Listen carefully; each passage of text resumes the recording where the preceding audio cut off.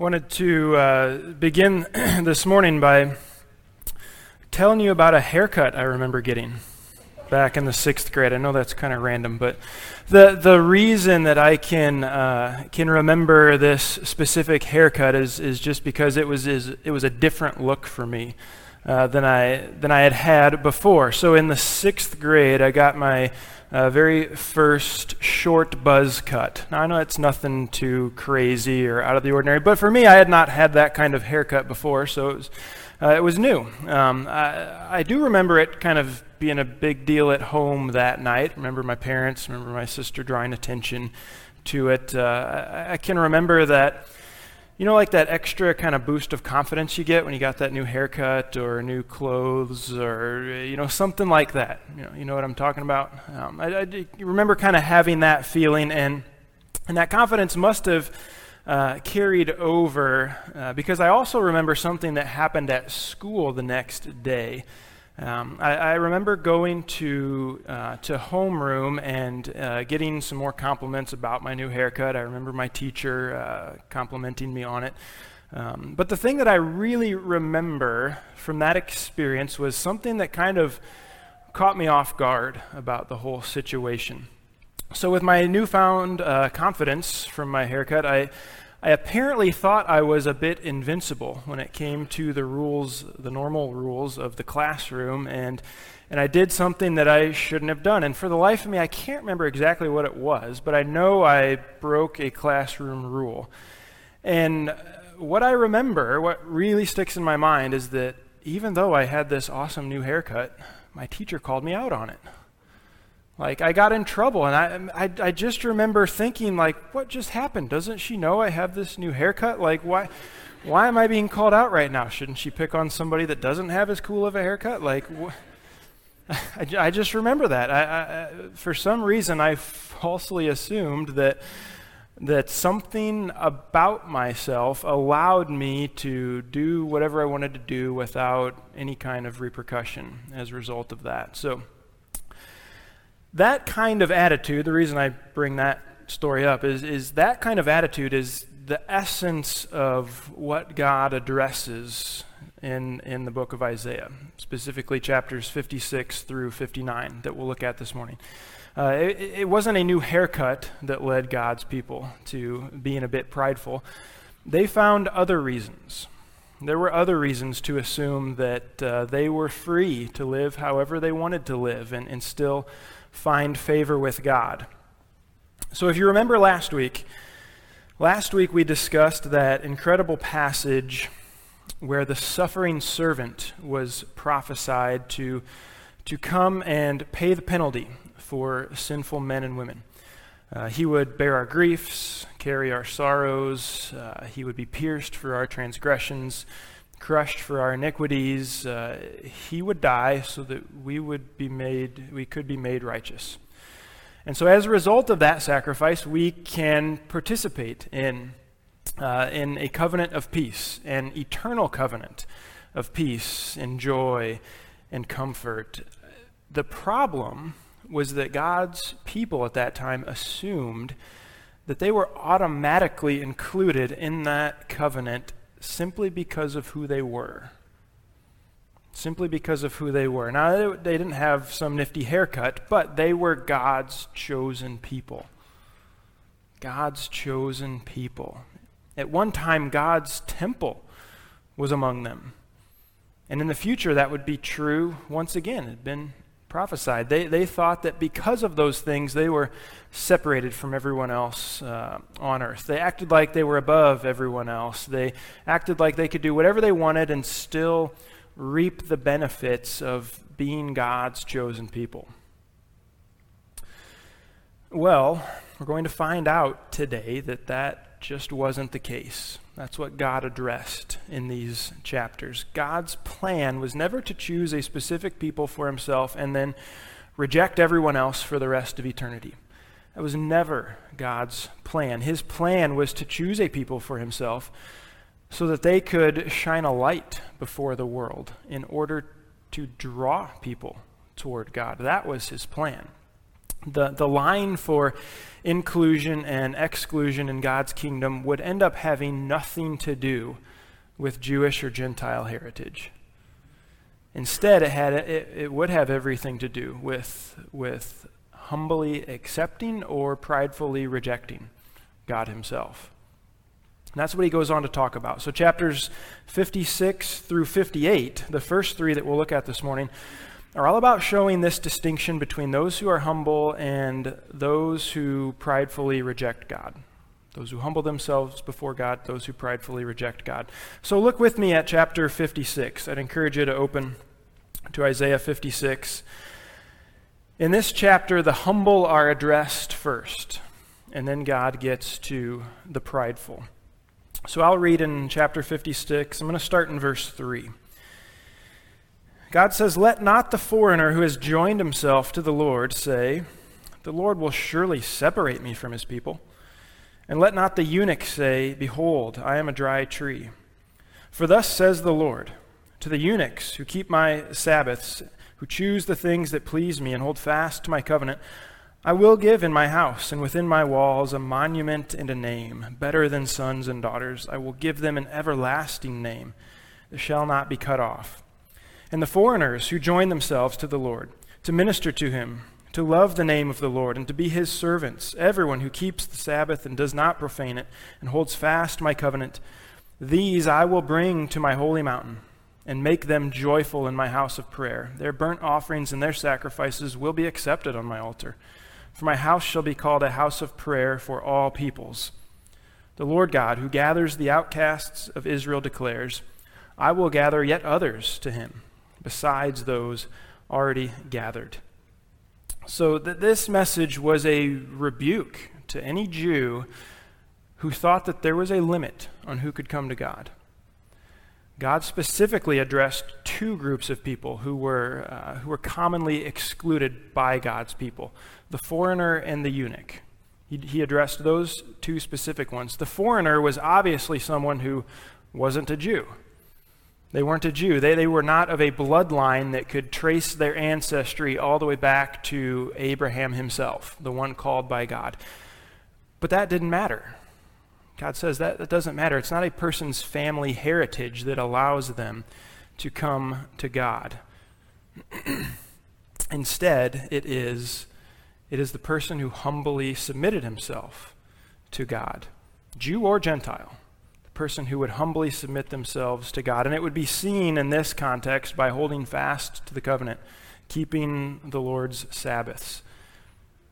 And if that wasn't shocking enough, God also told that there was room for the eunuch within his people. And without getting too graphic, it's enough to know that a eunuch was unable to physically participate in the important mark of circumcision that set God's people apart from the other nations. So because of this reality, the Jews didn't see how a eunuch could possibly be part of God's people. Well, God, in this section, assured the eunuch, who again kept his Sabbaths, who held fast to his covenant, that he would indeed be included. He would be given a name that was better than many sons and daughters. All that to say, it is those who humble themselves before God, those who humble themselves before God, whom he welcomes with open arms. That's what he's proclaiming here. On the contrary, listen to what God says about the prideful Israelite leaders. This is chapter 56, verse 9. "All you beasts of the field come to devour, all you beasts in the forest.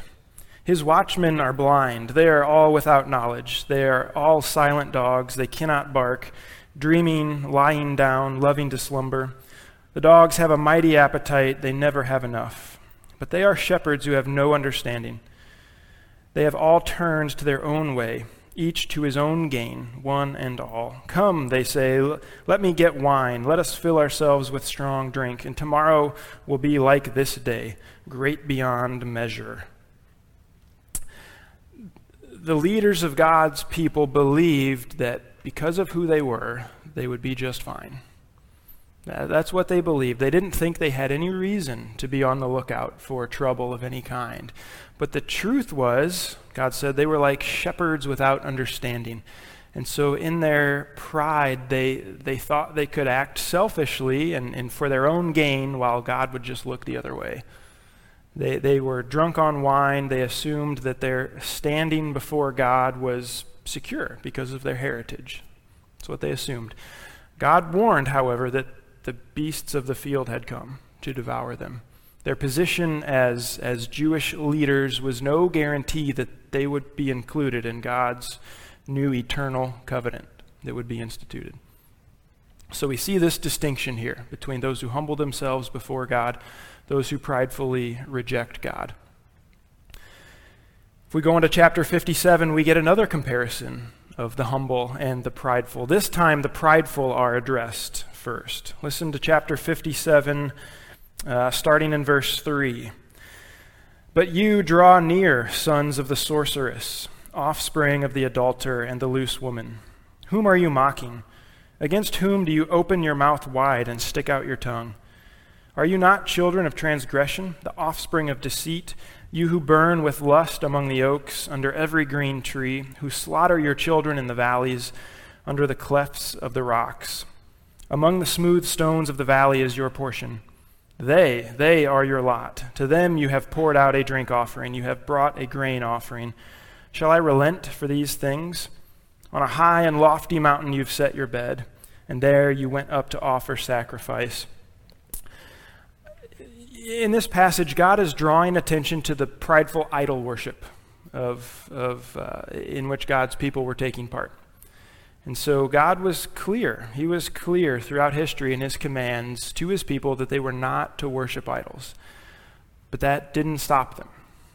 It didn't stop the people from ascending every high hill in order to participate in the pagan sacrifices that took place there. Child sacrifice is mentioned as part of the idol worship. Religious prostitution is alluded to as part of the idol worship. In their pride, God's people thought that they could worship in any and every way that they desired. That's how they were acting. And they were even said to be mocking God and sticking out their tongue at him. I mean, what a picture of boldness and of pride that is being presented to his people. And yet, then God goes on and he tells them in verse 13 that when they cry out, it's going to have to be their idols that come to answer them. If that's who they're worshiping and they're going to cry out, then it's going to have to be the idols. They might be worshiping something regularly, but they have no reason to assume that deliverance from God will come based upon their worship of idols at all these high places. On the contrary, those who humble themselves before God on high will be delivered. Look at chapter 57, verse 14. And it shall be said, build up, prepare the way, remove every obstruction from my people's way. For thus says the one who is high and lifted up, who inhabits eternity, whose name is holy. I dwell in the high and holy place, and also with him who is of contrite and lowly spirit, to revive the spirit of the lowly, and to revive the heart of the contrite. It's no coincidence that the prideful Israelites went to the tops of hills and mountains in order to engage in idol worship. In a sense, they were attempting to lift themselves up through that worship. And it's kind of, you remember the story of Babel back in Genesis. It's kind of like that story where the people built a high tower in order to elevate themselves and lift themselves up. But even with that tower, God has to come down to them, come down from his throne and sees what's going on. Well, verse 15 here reminds us that it is God himself who is high and lifted up. He is the one who sits on high, and the humble recognize that God is on high. And they take a lowly, contrite position of worship before him. It's the humble and the contrite in spirit with whom God chooses to dwell. I mean, this is such a countercultural way of thinking, isn't it? I mean, is it not the famous and the powerful and the rich that our culture adores and wants to dwell with and be connected to? Well, time and time again throughout the Bible, we are told that God does not function in that way. He doesn't. When choosing a king, for example, God didn't look at David's outward appearance, but we're told he looked at his heart. When Jesus called his disciples, he didn't look at the temple or the synagogues, but he instead went to fishermen at the lake, tax collectors in their booths. You see this example. God does not choose to dwell among those who are high and lofty in the world's eyes. Rather, it's among those who humble themselves before him. That's who he dwells with. That's who his people are. And then in chapter 58, again, one more time, pride and humility are addressed. And again, God speaks to the prideful first. Look at chapter 58, verse 1. Cry aloud, do not hold back. Lift up your voice like a trumpet. Declare to my people their transgression, to the house of Jacob their sins.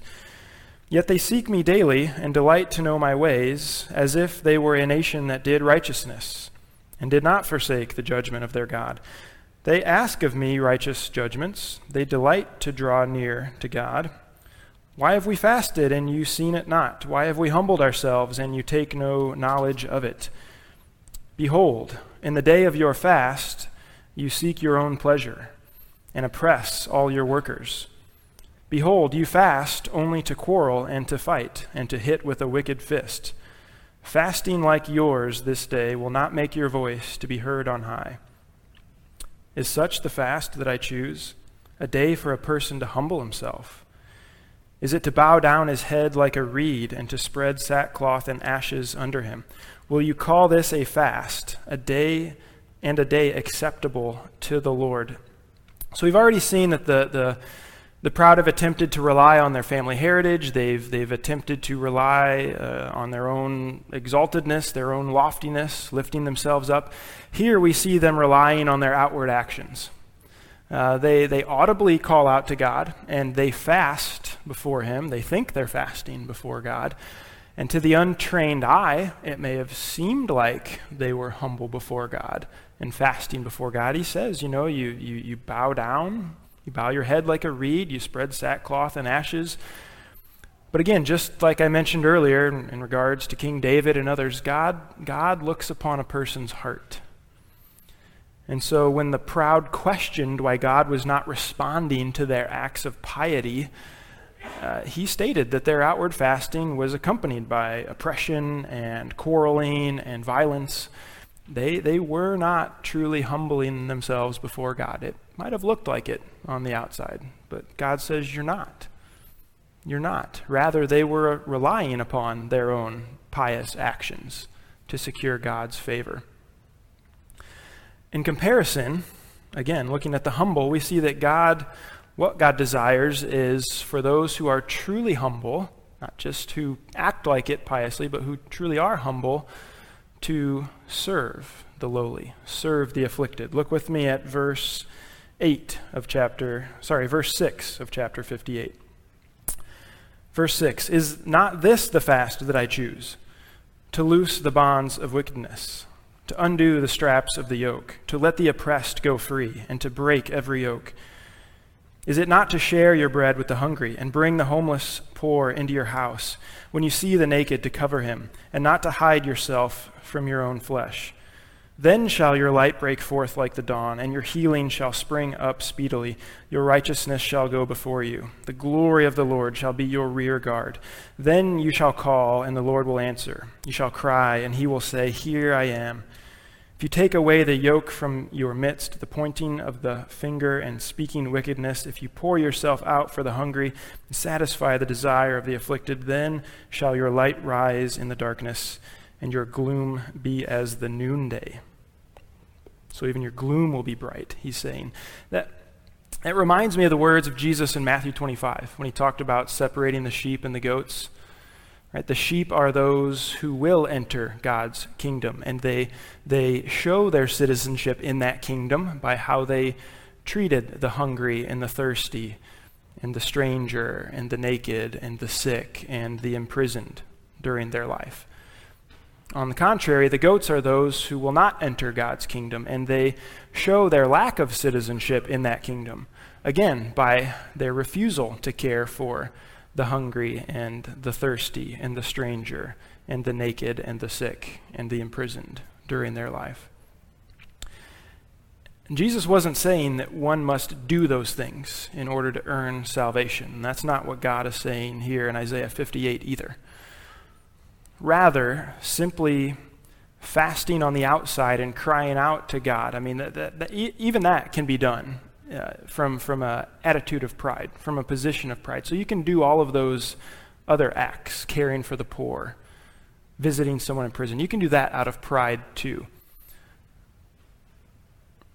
It's the humble. It's those who've humbled themselves before God, those who've accepted Jesus through their humility. They will show their citizenship in his kingdom by then humbly serving those around them. It won't just be an outward action. It will be an inner heart change as well. The original audience of these words was God's people living in captivity in Babylon. That's the original audience. But it shouldn't stop us from reading these words and taking a good look within ourselves. I mean, the bottom line in all of this is that our pride in our heritage or in our loftiness or in our outward actions might be leading us to a date with God's judgment upon sin. It very well might. The problem is that none of us are immune to pride. We're not immune to pride. Pride is not some rare phenomenon that only affects 1 or 2 out of every 1,000 people. It's 1 out of 1. Pride affects 1 person out of 1. And in Isaiah chapter 59, as we look at this last chapter, Isaiah makes that case. And listen to what he says, verse 1 of chapter 59. Behold, the Lord's hand is not shortened that it cannot save, or his ear dull that it cannot hear. But your iniquities have made a separation between you and your God, and your sins have hidden his face from you, so that he does not hear. For your hands are defiled with blood, and your fingers with iniquity. Your lips have spoken lies, your tongue mutters wickedness. No one enters suit justly, no one goes to law honestly. They rely on empty pleas, they speak lies. They conceive mischief and give birth to iniquity. I mean, that's a dire picture, and we could continue on there, but I think we get the point. That is a dire picture that Isaiah paints, and yet it's an honest picture that we have to be confronted with.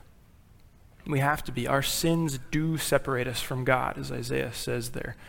Our iniquities our sins do hide his face from us, as he states. And you know, in case we're tempted to think that this only applies to some people, or it only applies to certain people, or maybe someone like Isaiah himself might be excluded from being described that way. Listen to how the tone shifts in verse 9 of chapter 59. So what was you and your and they and theirs shifts to we and to us. Listen to verse 9. Therefore, justice is far from us. Righteousness does not overtake us. We hope for light, and behold, darkness, and for brightness, but we walk in gloom. We grope for the wall like the blind. We grope like those who have no eyes. We stumble at noon as in the twilight. Among those in full vigor, we are like dead men. We all growl like bears. We moan and moan like doves. We hope for justice, but there is none. For salvation, but it is far from us. For our transgressions are multiplied before you, and our sins testify against us. For our transgressions are with us, and we know our iniquities, transgressing and denying the Lord, and turning back from following our God, seeking oppression and revolt, conceiving and uttering from the heart lying words. And we read Paul's description of it earlier from Romans chapter 3, where he says, none is righteous. No, not one. And it's not just Isaiah, it's not just Paul who see the hopelessness of mankind's situation. God gives us his perspective as well in this chapter. Look at one more passage here in chapter 59, verse 14. Justice is turned back, and righteousness stands far away, for truth has stumbled in the public squares, and uprightness cannot enter. Truth is lacking, and he who departs from evil makes himself a prey. The Lord saw it, and it displeased him, that there was no justice. He saw that there was no man and wondered that there was no one to intercede. So God looked and he saw the situation. He could find no one who could intercede for man in that situation. There wasn't anyone. In essence, we're all in the middle of the ocean without a lifeboat, drowning, and we can't save one another because we're all drowning ourselves. That's the situation that God looked upon mankind. That's what he saw. It's a significant problem in which mankind finds itself. It's a significant problem in which you and I find ourselves as well. But there is hope. I stopped in the middle of verse 16 there because it shifts to talking about hope in the second part of that verse. So look with me, halfway through verse 16. Then his own arm brought him salvation, and his righteousness upheld him. He put on righteousness as a breastplate and a helmet of salvation on his head. He put on garments of vengeance for clothing and wrapped himself in zeal as a cloak. That is a summary of Jesus' work on the cross. It is. With his own arm, God brought about salvation. We were drowning. We couldn't save ourselves, but he provided that salvation. His own arm brought it about. He stepped into the hopeless situation and provided reason for hope. He paved the way for those who would humble themselves before God and find salvation and find deliverance from the coming judgment. And that call to humble, it's exactly what we're called to do in verse 20 of chapter 59. A Redeemer will come to Zion and to those in Jacob who turn from transgression, declares the Lord. So rather than pridefully rejecting God and attempting to find our own way, which is only going to end up in judgment upon sin, we ought to humble ourselves before God and repent of our transgressions. And it's humbling. That is a humbling thing to do. It is humbling to admit before God, admit before one another that we've sinned. But that is the path that leads to salvation. That is what we are called to do. God opposes the proud, but gives grace to the humble. We see it all over in these chapters. This morning, we have the awesome privilege of watching three individuals publicly express in an outward way that they have chosen to humble themselves before God.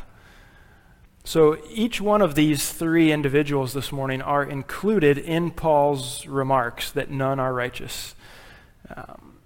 Each of these three have come to the understanding that they cannot secure their own salvation. And so each of these three have come to the point in their lives where they've humbled themselves before God. They've repented of their sin. They've trusted him for their salvation. They've trusted God's own arm, as we read about here, his arm providing salvation. So the baptisms that we'll witness together this morning, this doesn't confer salvation on anyone. We're not saved because we are baptized. If that were so, there would be something that we could do to earn our salvation. But because only God's arm can secure salvation, as we've noted this morning, then what will take place this morning is a declaration of that reality that has already taken place, that God has provided that salvation. Jesus humbled himself to the point of dying upon the cross for my sins, for your sins. And then after his death, he rose again 3 days later. He defeated death, and he walked in newness of life. So through baptism, these three individuals are proclaiming that their old self has been put to death and that they have been raised to newness of life in Jesus. So going under the water is the picture of that old being gone. Coming up out of the water is that picture of the fact that the new has now come. So I'm excited. I'm excited that we get to rejoice together. I'm excited for you to hear more of their individual stories because they'll share that with you this morning before each one are baptized. We get to rejoice together today. We can rejoice every day. We should rejoice every day in the fact that God's arm has provided salvation. But we get to do it in a special way this morning. We rejoice that God has redeemed these 3 daughters of his, in addition to the rest of us here who have humbled ourselves before him. Let me pray for us before we do that. God, I give you praise this morning. Isaiah paints a clear picture of the sin in which we all find ourselves. But we're so thankful that you, through your strong arm, you've provided salvation. What a blessing. And we know that pridefully we do not attain that. It's quite clear that it's only as we humble ourselves before you, as we accept you for who you are, that we find salvation and that we find deliverance in you. God, I thank you for each one here that has done that this morning. I thank you for these 3 who will be baptized and publicly declare that they've humbled themselves before you, that they are trusting in you for their salvation and deliverance. God, for those of us who've been baptized before, may this morning take us back to that day in our own lives. Maybe not just the day we were baptized, but the day that we trusted in you and humbled ourselves before you, the day that our old was gone and that our new has come. You are worthy of our praise. We thank you that you rescued us when there was no other option that we had. And so, God, it's in your name that we pray. Amen. Would you stand with us? We're going to sing a song and then have offering, and then we'll go ahead and do the baptisms after that.